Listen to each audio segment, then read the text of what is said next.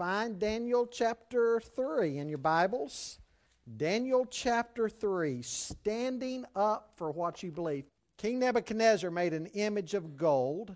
Now, why do you think he might have made an image of gold? From his dream. Okay, from back in chapter 2, right? Because what Daniel say about him back in chapter 2? He was the head of gold, right? Okay. King Nebuchadnezzar made an image of gold whose height was 60 cubits and its breadth 6 cubits. He set it up. I read one of the theologians, one of the reasons that he did it was he wanted to unite all the religions. And we're going to talk about that. We will, in the context of the message, sure will. He set it up on the plain of Dura in the province of Babylon. Then King Nebuchadnezzar sent to gather the satraps, the prefects, the governors, the counselors, the treasurers, the justices, the magistrates, and all the officials of the provinces to come to the dedication of the image that King Nebuchadnezzar had set up. Then the satraps, the prefects, the governors, the counselors, the treasurers, the justices, the magistrates, and all the officials of the provinces gathered for the dedication of the image that King Nebuchadnezzar had set up. And they stood before the image that Nebuchadnezzar had set up. And the herald proclaimed aloud, "You're commanded, O peoples, nations, and languages, that when you hear the sound of the horn, pipe, lyre, trigon, harp, bagpipe, and every kind of music, you're to fall down and worship the golden image that King Nebuchadnezzar has set up. And whoever does not fall down and worship shall immediately be cast into a burning fiery furnace." Therefore, as soon as all the people heard the sound of the horn, pipe, lyre, trigon, harp, bagpipe, and every kind of music, all the peoples, nations, and languages fell down and worshiped the golden image that King Nebuchadnezzar had set up. Therefore, at that time, certain Chaldeans came forward and maliciously accused the Jews. They declared to King Nebuchadnezzar, "O king, live forever. You, O king, have made a decree that every man who hears the sound of the horn, pipe, lyre, trigon, harp, bagpipe, and every kind of music shall fall down and worship the golden image. And whoever does not fall down and worship shall be cast into the burning fiery furnace. There are certain Jews whom you have appointed over the affairs of the province of Babylon, Shadrach, Meshach, and Abednego. These men, O king, pay no attention to you. They do not serve your gods or worship the golden image that you've set up." Then Nebuchadnezzar, in furious rage, commanded that Shadrach, Meshach, and Abednego be brought. So they brought these men before the king. Nebuchadnezzar answered and said to them, "Is it true, O Shadrach, Meshach, and Abednego, that you do not serve my gods or worship the golden image that I've set up? Now, if you're ready, when you hear the sound of the horn, pipe, lyre, trigon, harp, bagpipe, and every kind of music, to fall down and worship the image that I've made, well and good. But if you do not worship, you shall immediately be cast into a burning fiery furnace. And who is the God who will deliver you out of my hands?" Shadrach, Meshach, and Abednego answered and said to the king, "O Nebuchadnezzar, we have no need to answer you in this matter. If this be so, our God whom we serve is able to deliver us from the burning fiery furnace. And he will deliver us out of your hand, O king. But if not, be it known to you, O king, that we will not serve your gods or worship the golden image that you've set up." Then Nebuchadnezzar was filled with fury, and the expression of his face was changed against Shadrach, Meshach, and Abednego. He ordered the furnace heated 7 times more than it was usually heated. And he ordered some of the mighty men of his army to bind Shadrach, Meshach, and Abednego and to cast them into the burning fiery furnace. Then these men were bound in their cloaks, their tunics, their hats, their outer garments, and they were thrown into the burning fiery furnace. Because the king's order was urgent and the furnace overheated, the flame of the fire killed those men who took up Shadrach, Meshach, and Abednego. And these 3 men, Shadrach, Meshach, and Abednego, fell bound into the burning fiery furnace. Then King Nebuchadnezzar was astonished and rose up in haste. He declared to his counselors, "Did we not cast 3 men bound into the fire?" They answered and said to the king, "True, O king." He answered and said, But I see 4 men unbound, walking in the midst of the fire, and they're not hurt. And the appearance of the 4th is like a son of the gods. Then Nebuchadnezzar came near to the door of the burning fiery furnace. He declared, Shadrach, Meshach, and Abednego, servants of the Most High God, come out and come here. Then Shadrach, Meshach, and Abednego came out from the fire, and the satraps, the prefects, the governors, and the king's counselors gathered together and saw that the fire had not any power over the bodies of those men. The hair of their heads was not singed, their cloaks were not harmed, and no smell of fire had come upon them. Nebuchadnezzar answered and said, Blessed be the God of Shadrach, Meshach, and Abednego, who has sent His angel and delivered His servants, who trusted in Him, and set aside the king's command, and yielded up their bodies rather than serve and worship any god except their own God. Therefore I make a decree, any people, nation, or language that speaks anything against the God of Shadrach, Meshach, and Abednego shall be torn limb from limb, and their houses laid in ruins, for there is no other God who's able to rescue in this way. Then the king promoted Shadrach, Meshach, and Abednego in the province of Babylon. Folks, the times that we are in certainly call for faith. These are dangerous times. I want to read something to you. You've heard me read some of these excerpts before. A book by Dr. Joseph Stowell, who used to be over Moody Bible Institute. He's got a book out called The Trouble with Jesus. The Trouble with Jesus. He says the Chicago Leadership Prayer Breakfast is an annual event held the first Friday after the week of Thanksgiving. If you work in Chicago, attending the breakfast is the religious thing to do, second only to showing up at church on Christmas and Easter. I've gone to the event for the last 15 years.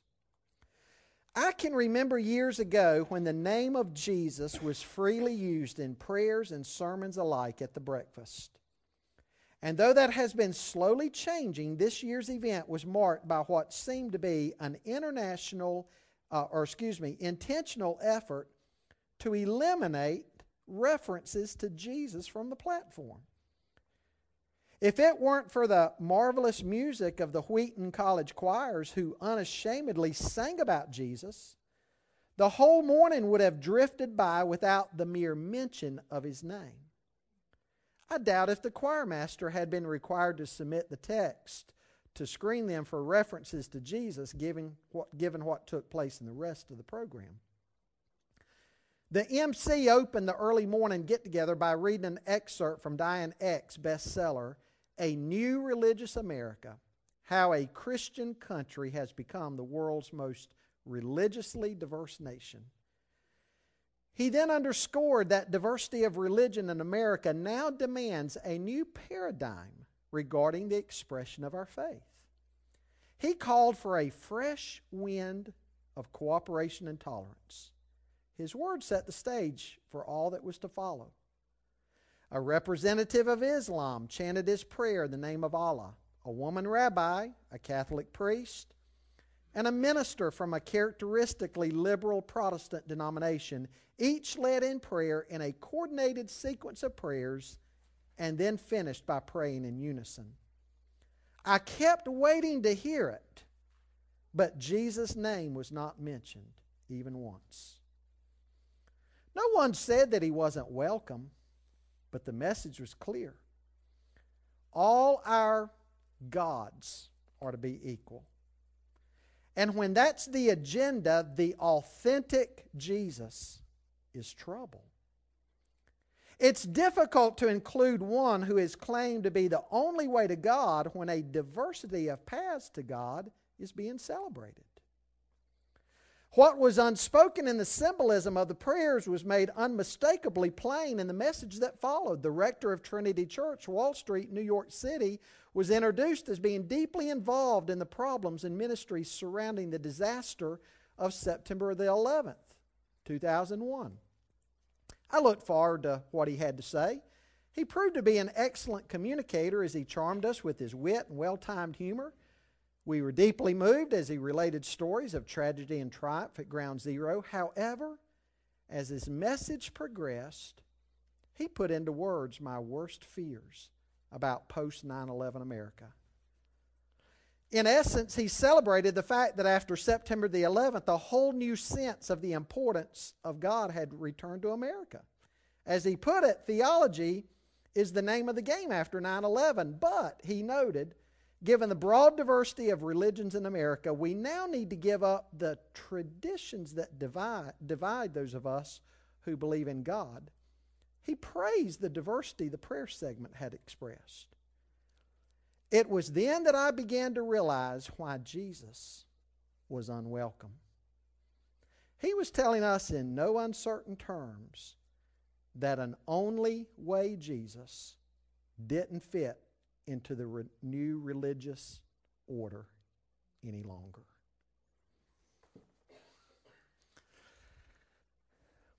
Folks, dangerous times. The Bible says we're to live lives of faith. In fact, in Hebrews 11, verse 6 says, without faith it's impossible to please Him, for he who comes to God must believe that He is and that He's a rewarder of those who seek Him. Imagine that, folks. The Bible is saying without faith, you and I cannot please God. Look at how that verse continues. He rewards those who seek Him. Now, that doesn't mean that living out what you believe is always easy, and Hebrews 11 is a testimony to that. To live what we believe, to be men and women of faith, means that we're going to have to be men and women of conviction. I heard it said one time that an opinion is that which you hold as personal preference. A belief is something you simply give mental assent to, but a conviction is something that grips you and changes you. We need to be men and women of conviction. And I want to ask you this evening, what are your convictions? Where do they come from? What are they based upon? How far are you willing to go before you give up or compromise those convictions? Are you willing to live out your convictions even if it were to mean that you would suffer for doing so? Now, those are valid questions for a Christian. Daniel 3 is a great testimony to standing up for what you believe, even at a high personal cost. It is a moving story of courage and conviction. Now, today we need people of faith like this. We need people of integrity, people who can't be bought, people who can't be bribed, people whose convictions aren't dictated by the crowd or circumstances, but rather convictions dictated by God and the Word of God. Now let's remember the setting. They've been taken captive. Daniel, Shadrach, Meshach, and Abednego taken captive. Daniel interprets the king's dream. He's rewarded. Nebuchadnezzar proclaims there's no God like Daniel's God. Now, Nebuchadnezzar hadn't become a believer yet. He's actually not going to become a believer, I don't think, until the end of chapter 4. He simply says at this point, there's no God like Daniel's God. And then probably it's believed that as much as maybe 20 years passed between chapters 2 and 3. 20 years have now gone by. Now, so far, Daniel's three friends that we were introduced to in chapter 1 have kind of been back in the shadows. We don't hear a great deal of them, and Daniel's been the one out in the forefront. And so you and I might be tempted to wondering how strong their convictions are. They're mentioned in chapters 1 and 2 along with Daniel, but are their convictions as strong as Daniel's? Well, chapter 3 is going to answer that question. Now, apparently, Daniel's not present at this point, because if he were, no doubt he would have been right there along with his three friends. Remember, by this time, Daniel's the prime minister, and he's going out on a lot of travels, and he's representing the king in government affairs. And so, apparently, he's not even in town when this event happens. Well, first thing I want you to notice with me tonight is that convictions take courage in those first 12 verses. Notice what Nebuchadnezzar does in verse 1. He erects this great image. It's an ego thing meant to honor him. He must have felt pretty good about himself. He was an able general who reigned 40 years and he never lost a battle. Very capable leader. Very capable military leader as well. And back in chapter 2, Daniel had already described him as being that head of gold. Now, that wasn't good enough, apparently. He wanted it all. He wanted the whole statue to be about him. And so he builds an image in honor of himself and his accomplishments. Now, a lot of commentators think it might have been an image of himself. Or maybe an image of one of the Babylonian gods, like Marduk. It's 90 feet tall. It's 9 feet wide. You say, boy, that's big. But as commentators point out, statues of that size were not unknown in the ancient world. And so modern commentators will say, don't let the size of that cause you to wonder about the historicity of this, because John Walvoord, for instance, goes around, talks about some of the different kingdoms at that time and some of the various statutes that we know about from history, some massive scaled figures and so forth. And this is like that.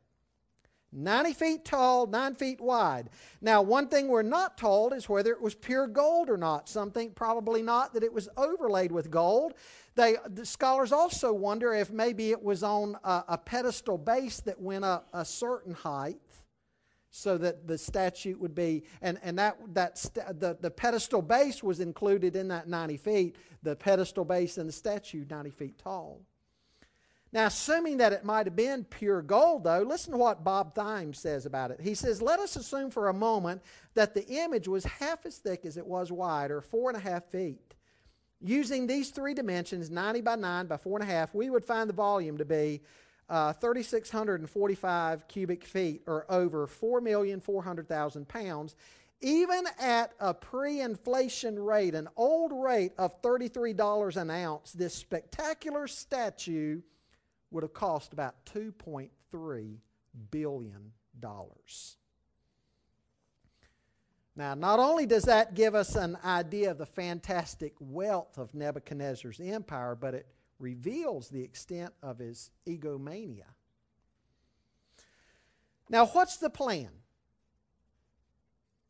Everybody's to bow down to this statue, right?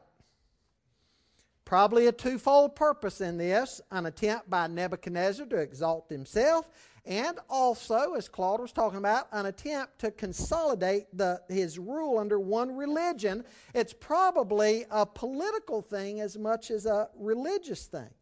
Because remember what the Babylonians did. They captured people and they acclimated them into Babylonian society.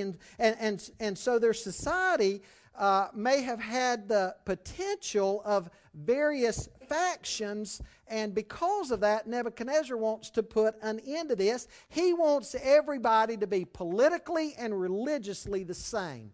Politically correct and religiously correct. And controlled.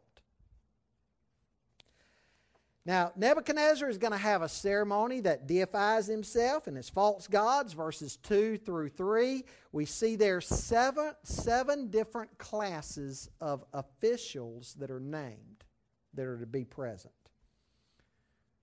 It's assumed they're listed in order of importance or authority. It's a great celebration in the Babylonian Empire. Probably made front page news of the Babylonian Times. On the TV station the next morning, "Good morning, Babylon." Now, If people, some from the general population also involved, it's been estimated probably at least 100,000 people were there. And you'll see numbers that float. Some will estimate numbers as high as 300,000 people were there. Nebuchadnezzar's got a preacher. He got a choir. We know he wasn't Baptist, though, because he didn't have anybody passing the offering plate. Well, the command was clear. When the band plays, let everybody bow down and worship. And if you don't, look at what's going to happen. Now, boy, that's some threat, isn't it? Bow or burn. It's your choice. How did the Jews kill people? They stoned them. How did the Romans kill people later on? They crucified them. How did the Babylonians kill people? They burned them to death. In fact, in Jeremiah 29:22, it speaks of how Jeremiah roasted Zedekiah and Ahab in the fire. Now, as Jeremiah 29:22. And so the command is given here. Everybody bow or burn. And as everybody bowed, these three would not. Now I want you to imagine this scene. Here you're up on the plain of Dura. And here's this sea of people out there, and all these people bowing down. You see a sea of backs. As everybody's bowing down, the command's given, everybody bows down. And here's this sea, great sea of people's backs bowing down. And as you're looking out over that sea of maybe as many as 300,000 people, three lone figures are standing. They're not bowing. Now, they could have argued what? While in Babylon, do as the Babylonians do. They could have reasoned or just kind of talked themselves into the fact that, you know what, we'll bow on the outside, but we're not going to bow on the inside. Or they could have reasoned, you know what, we'll bow for now. We're not really bowing. We don't really mean it. And we're going to get busy working harder from the inside to try to change some of these things. But we're going to go ahead and bow and just try to work later on over the course of the next months and years, try to get policies changed and all. They could have reasoned all sorts of things like that. Do people do that today? Sure they do, don't they?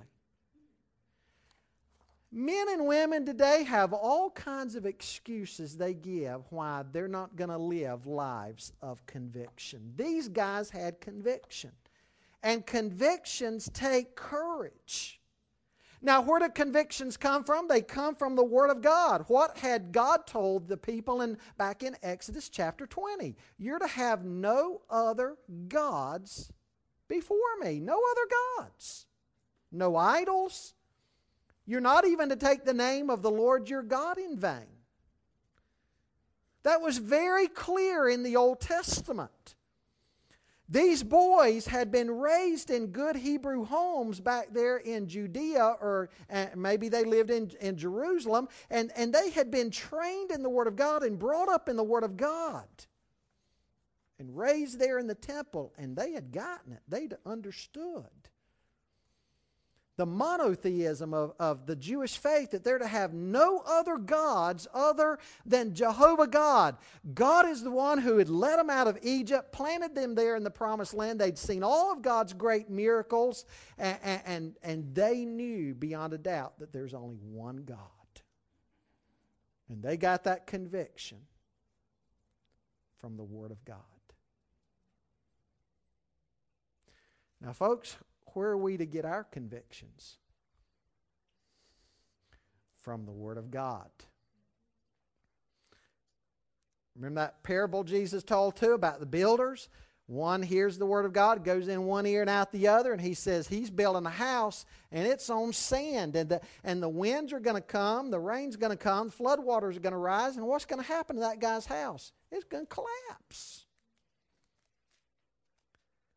But the one who hears my word, accepts them, puts them into practice, is going to be like the wise man who built his house on the rock. Was he spared trials? No. Wind still came to that guy's house. Rain still came. Floodwater still came. But what was the difference? The house stood. Convictions come from the Word of God. That's where these boys got their convictions from.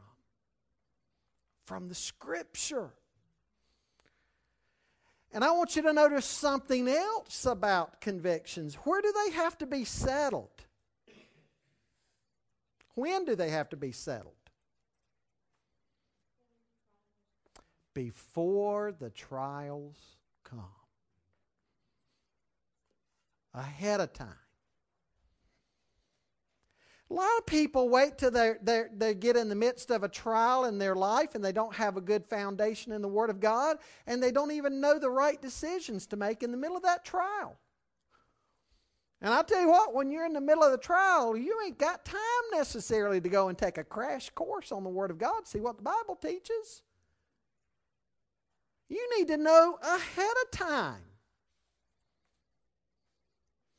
Now, look at the accusation beginning in verse 8 and going all through verse 12. What do you think motivated this accusation?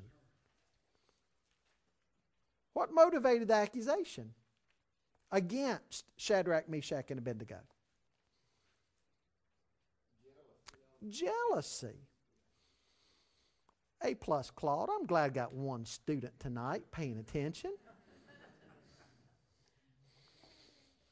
Why were they jealous? Why do you think they were jealous? What did they say to the king about these three Hebrews?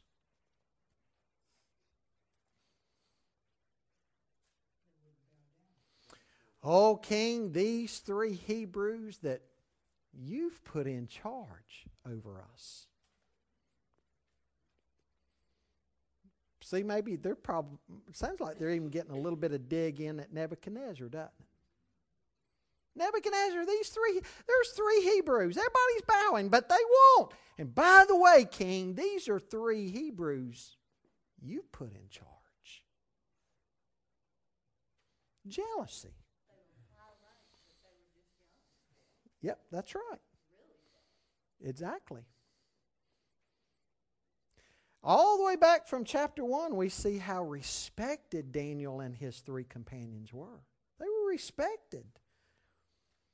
I tell you what, everybody they had been associated with had come to know that Daniel and his three friends were men of character.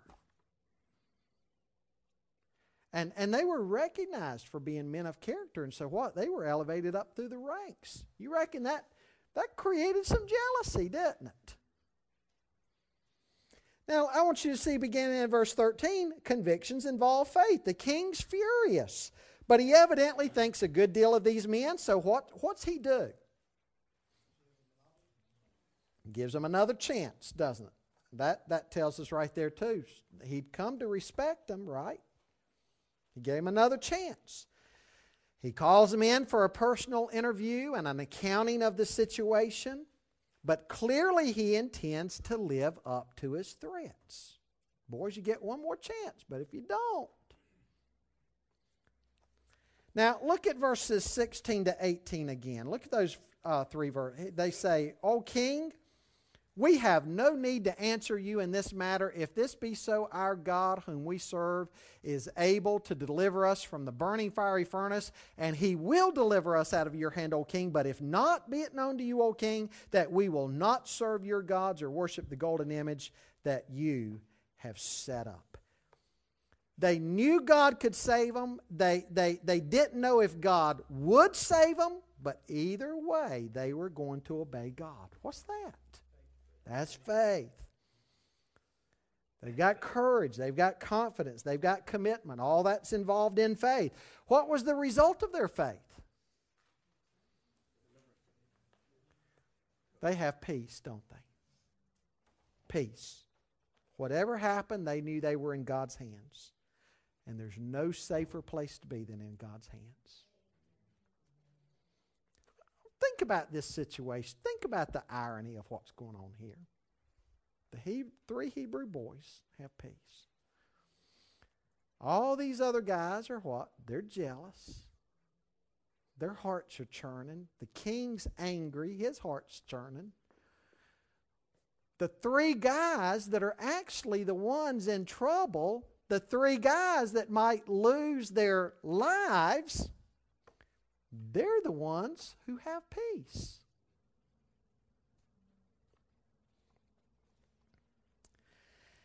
You know, a lot of people want to try to make deals with God. God, I'll serve you if. If you'll let me keep my job, I'll do this, this, this, this, and this. Oh, God, if you'll just do this in my kids' lives or grandkids' lives, or if you'll bring my husband back or bring my wife back or do this or that. I tell you what, as a pastor, I run into people all the time who are trying to make deals with God. God, if you'll do this, if you'll do that, I promise you, God, then I'll serve you. But what were these guys doing?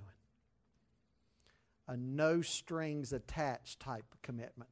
Maybe He'll save us. He's certainly able. Maybe He won't. But either way, King, we're not going to compromise our convictions. Our God's been too good to us. We know He's real. We know He's alive. We've seen what our God's able to do. And we're not going to bow down and worship your image. We're not going to become idolaters. We're not going to compromise our faith. We're not going to go along with everybody else just because everybody else is doing it. We're going to remain true to Jehovah God. That's faith. And folks, let's don't underestimate how much faith they had, because you and I know the end of the story. They didn't know the end of the story. For all they knew at this point, they were going to die. Reminds me of Job. Job 13:15 said, "Though he slay me, yet I will serve him." Somebody once said, I love this quote, when the servant of God can do nothing else, he can at least die like a Christian. Isn't that great? When the servant of God can do nothing else, he can at least die like a Christian. Our God's able. Our God's able. That's a phrase you see all through the Bible. And our God is able. What do you find about that in Hebrews 7:25? What's the writer of Hebrews saying? Hebrews 7:25. Our God's able to do what? Anybody know that verse? That's another one. That's Ephesians 3:20. So, well, I was going to come to that. What's the Ephesians 3:20 say? He is able to do exceedingly abundantly above all that we could ever even imagine or ask. Hebrews 7:25 says He's able to what? He's able to save to the uttermost those who come to God through Him. Speaking of Jesus Christ, He's able to save to the uttermost those who come to God through Him. What's Paul say in 2 Timothy 1:12? Anybody know that verse? I'm persuaded that He's able to keep that which I have committed unto Him until that day or against that day. Our God's able. Nebuchadnezzar, he might save us, he might not.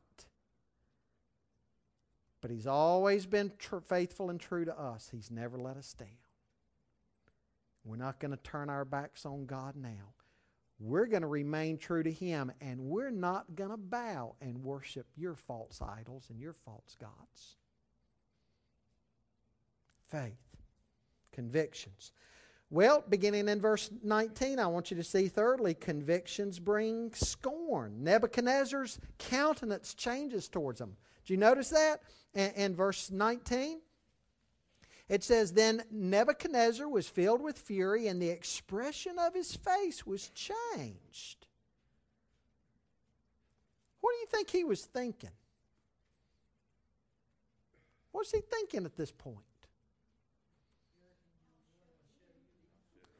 Why don't these guys just go along?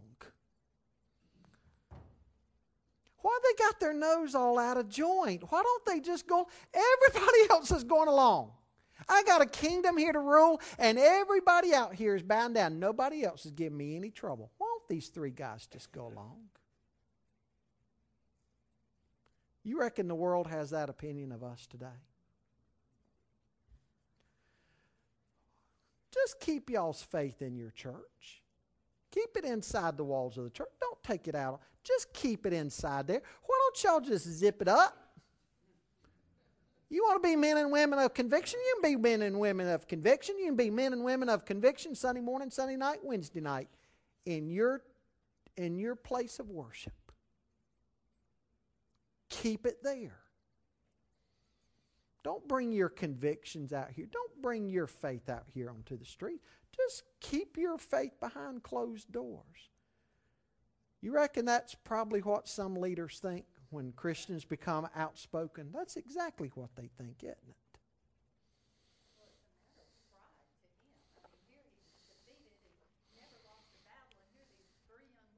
Good point. Who they think they are challenging me? Nobody ever challenges me. I'm the king. Yep. Well, he calls for them to be thrown into the fiery furnace. The Babylonians had these. It said that the Babylonians' fiery furnaces looked like this. Big old huge, picture in your mind a big old huge milk bottle with an opening at the top. And oftentimes down somewhere along the bottom, the fat part of the bottom, they had some type of opening or way that you could look in and see what was going down in there, going on with the fire. And they used these big old furnaces to bake all their bricks. Well, Nebuchadnezzar orders them to be cast into that. Fire heated up so hot that it kills the guys who throw them in. He leaves all these glorious clothes on. Remember, these guys, Shadrach, Meshach, and Abednego, these are rulers. These are men of stature that he's been trying to make Babylonian disciples out of so he can turn certain parts of his rulership over to them. So, I mean, these guys are gloriously dressed in all that Eastern garb of rulers. But what's Nebuchadnezzar going to do? He's going to make an example out of them. Well, another thing we've got to remember about convictions, they cost. And we need to remember that today as believers. Our convictions might cost us something in the world. And God may not save us from every single trial. But one thing's for sure, He can save you from that ultimate trial. Hell. He can save you from that, can He? But what's the problem here? These guys won't burn. Can I have you write down something in the margin of your Bible?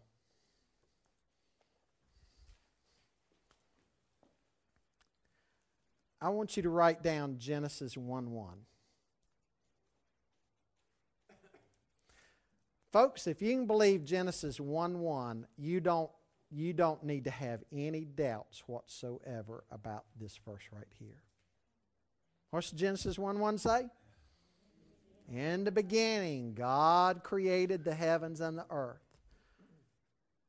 Now, why should it be so hard for people to believe this passage right here that's going on in Daniel chapter 3?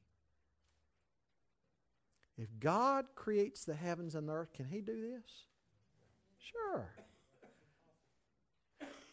And Luke 1:37, I believe it is, when Mary says to the angel, that's impossible. I can't be expecting a baby. I'm a virgin. That's impossible what you're telling me. And what's the angel say? It's the Holy One has overshadowed you, and you've conceived by the Holy Ghost. Nothing is impossible with God. Luke 1:37. God was with them in Isaiah 43:2. That verse says, when you pass through the waters, I'll be with you, and through the rivers, they'll not overflow you. When you walk through the fire, you'll not be scorched, nor will the flame burn you. Boy, that's a verse just for these guys, right? God preserved them through His power. He preserved them through His presence. They didn't even have the smell of fire on them. And He says, whoa. Didn't we throw 3 in there? I see 4. And one of them looks like, now John Walvoord points out in the Hebrew and the Aramaic here, the word that's used here in the original text of the Aramaic, he said, John Walvoord points out, now everywhere else, this word is used in the Aramaic in the plural. It probably should be translated a son of the gods. And he says, you know what? Probably his theology wasn't developed quite like ours. What do we say? We see a 4th one walk in there, and who is it? The Son of God. Now, he expressed it as he would have back then, just in his paganism, a son of the gods. Walvoord says it is in the plural.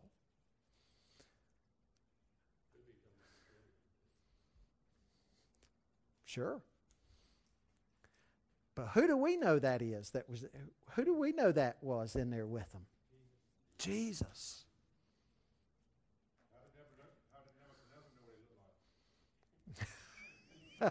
Yep. Right. No doubt some kind of image, glowing, radiant. He thought, boy, whoever that is, that's looked like a god with them. He was like a man before he was a baby. Exactly. The glorified Christ before the incarnation. Same image John probably saw of Jesus in Revelation 1 when he was in the Spirit on the Lord's Day worshiping, and he turned to hear that voice speaking to him. Read Revelation 1, that description of the glorified Christ in Revelation 1. That's what Nebuchadnezzar saw. He saw Jesus.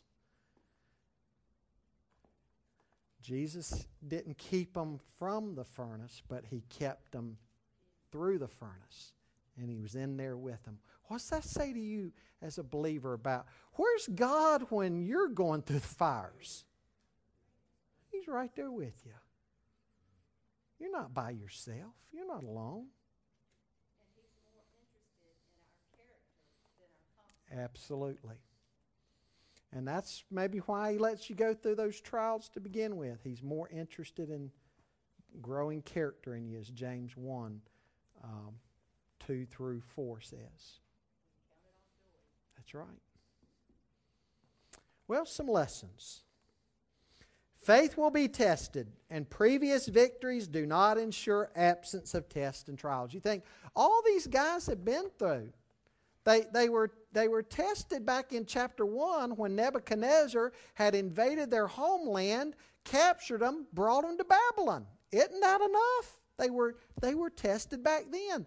They, along with Daniel 1:8, they remained true to God. Shouldn't that be enough? Folks, the Bible never says God just puts us through one series of tests way back there somewhere in the past and never, ever, ever again brings any test into our lives. The Bible doesn't teach that. Jesus said in this world, there are trials and tribulations in this world. But be of good cheer, I've overcome the world. Faith will be tested. Believers aren't exempt from this. And you know what? I think there's grave danger in that. Sometimes somebody becomes a believer in Christ, and maybe there's a trial or a test or some big disappointment going on in their life that draws them to faith in Christ, and they respond, they give their heart and life to Jesus, they make their faith in Christ public, and they walk that aisle, and what do some of them think? They think, aha, you know what? I've become a Christian now. God's going to take care of me, and I'm never, ever, ever going to face any more trials. I had all these hardships. I've become a believer now. Made my faith public, been baptized, joined the church. I'm home free, no more trials. That's not what the Bible says, though. We want to be very careful that we don't give new believers, young believers, the idea that just because they become Christians, all their days of trouble's over.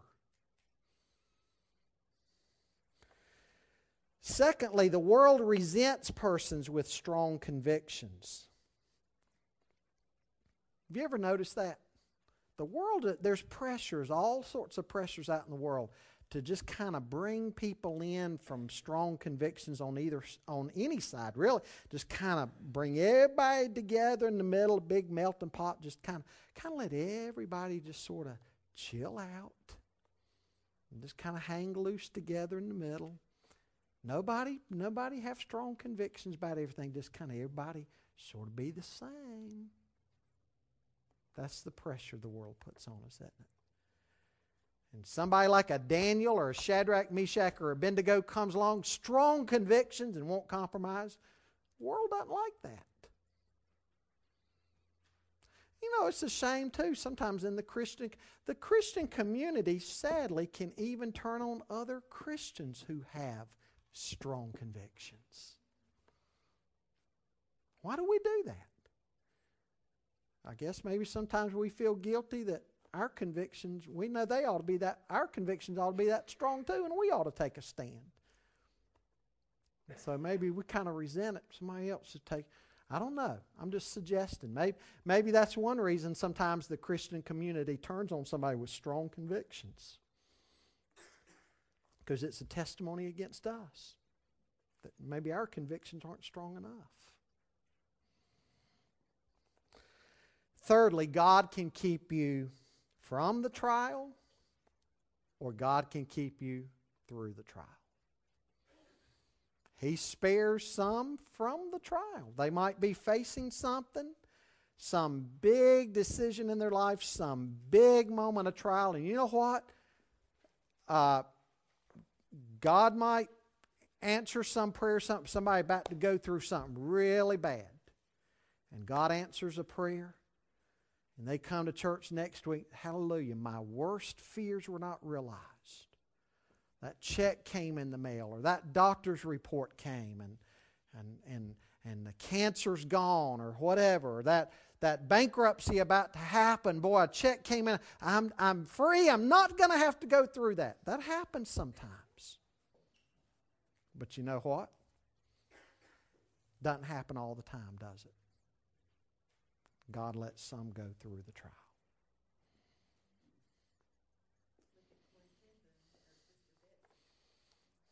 Yes. Corrie ten Boom, great statement by her. Her favorite in her home in Holland, she had this beautiful tapestry that some lady had crocheted or knitted for, whatever you ladies call that.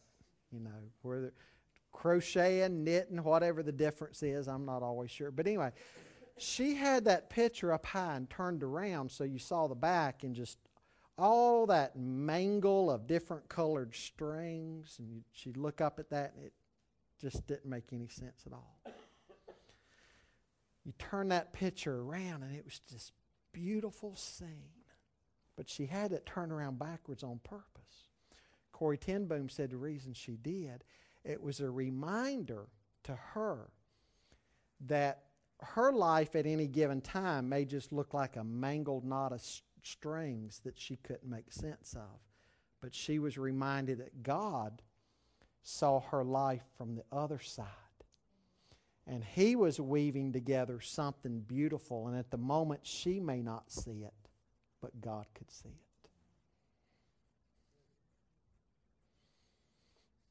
Okay.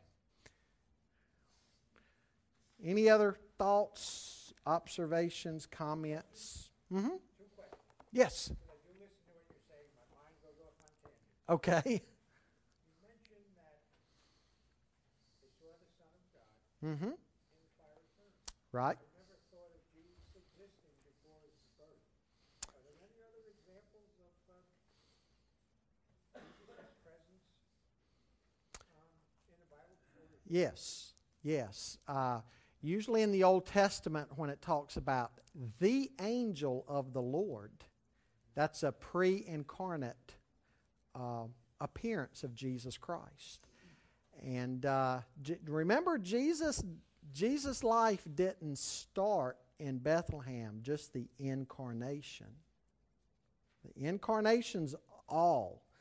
John 1:1 says, in the beginning was the Word, and the Word was with God. In the Greek there, it means the Word was literally face to face with God, and what's being communicated there is on equal standing. In the beginning was the Word, and the Word was with God, and the Word was God.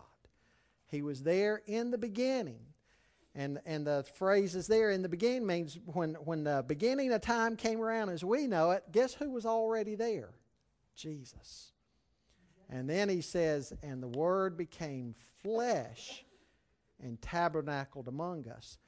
Also Philippians 2, Paul talks about Christ coming to earth, emptying himself not of his deity but of his former glory in heaven, and suffering to the point of death on the cross, and then dying and resurrection and ascension, and God exalted him back to his heavenly glory. So yeah, all through the Bible. In Genesis 1:26, God said, let us create man in our image, plural. And the uniqueness of that Hebrew word there, that the singular but with a plural ending.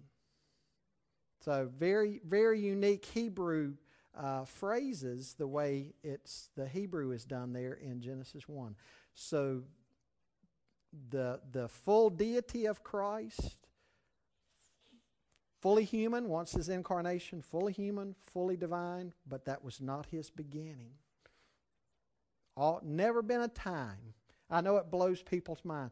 When we think of eternity, I think at least it's easier for me to think about eternity forward. You think, all the way into the future, there'll never, ever, ever be a time that is not. And that's easier to grasp than think about going back in time. But that's true too. It's never, ever, ever, ever, ever been a time. Never, ever, ever been a time that Father, Son, and Holy Spirit didn't exist.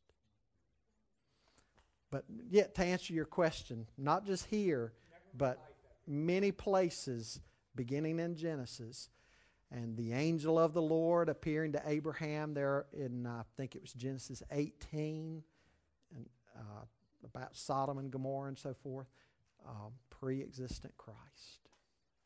Good question. Second question. Okay. We started off by reading from that book. Mm-hmm. And I imagine most of the people at that meeting didn't realize what was going on. Right. But he obviously did.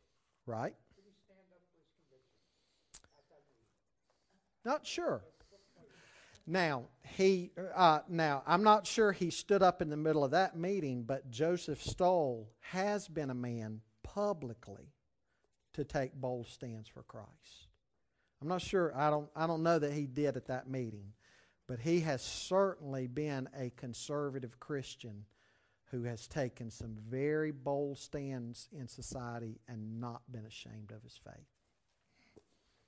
So I can't say that about that one incident, but his overall life, yes, he has. Pastor, in Job, chapter 1, verse 6, it says, now there was a day when the sons of God came to present themselves before the Lord, and Satan came also among them, which puts Job even further back in Genesis. Yes, it's believed that Job is probably the oldest book in the Bible. Yes. Says in John 8, the sons of God were probably angels. Yes, it's certainly in Job 1, and I believe the sons of God in Genesis 6 is also referring to some type of angelic. Not the sons of Seth there, and not just the kings of that day that could be called sons of God. But I think it's talking about angelic beings in Genesis 6 as well. In Genesis 6 or Job 1. It says in John 8, where Jesus is talking about, and they're talking about Abraham with the Pharisees. Mm-hmm. He says Abraham rejoiced at the thought of seeing his day. Great text. He saw it and was glad. And he said, before Abraham, I am. Before Abraham, back in the book of Genesis, beginning of the Old Testament, Jesus said in John 8, in the New Testament, Abraham rejoiced to see my day and was glad. Before Abraham was, I am. Good, very good example of the text, the pre-incarnate Christ.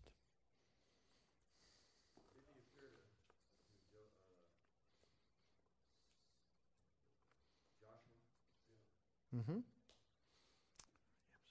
Oh, that's a series. I don't have them memorized, all the different occurrences in the Old Testament. Many times you see the pre-incarnate Christ. That can be your homework. Go home this week and look up all the times in the Old Testament that scholars believe when it talks about the angel of the Lord, all the times in the Old Testament that scholars say that was the pre-incarnate Christ. That's your homework assignment for next week.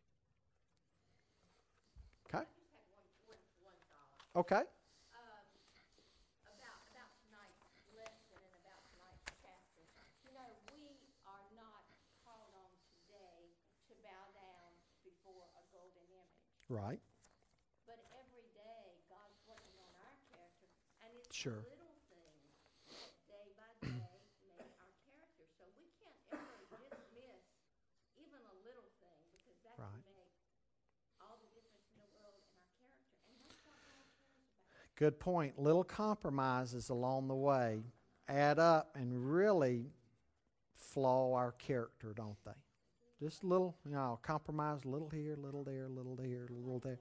Nobody will know. Pretty soon, 10, 15, 20 years down the road, boy, we've compromised our character and conviction so much.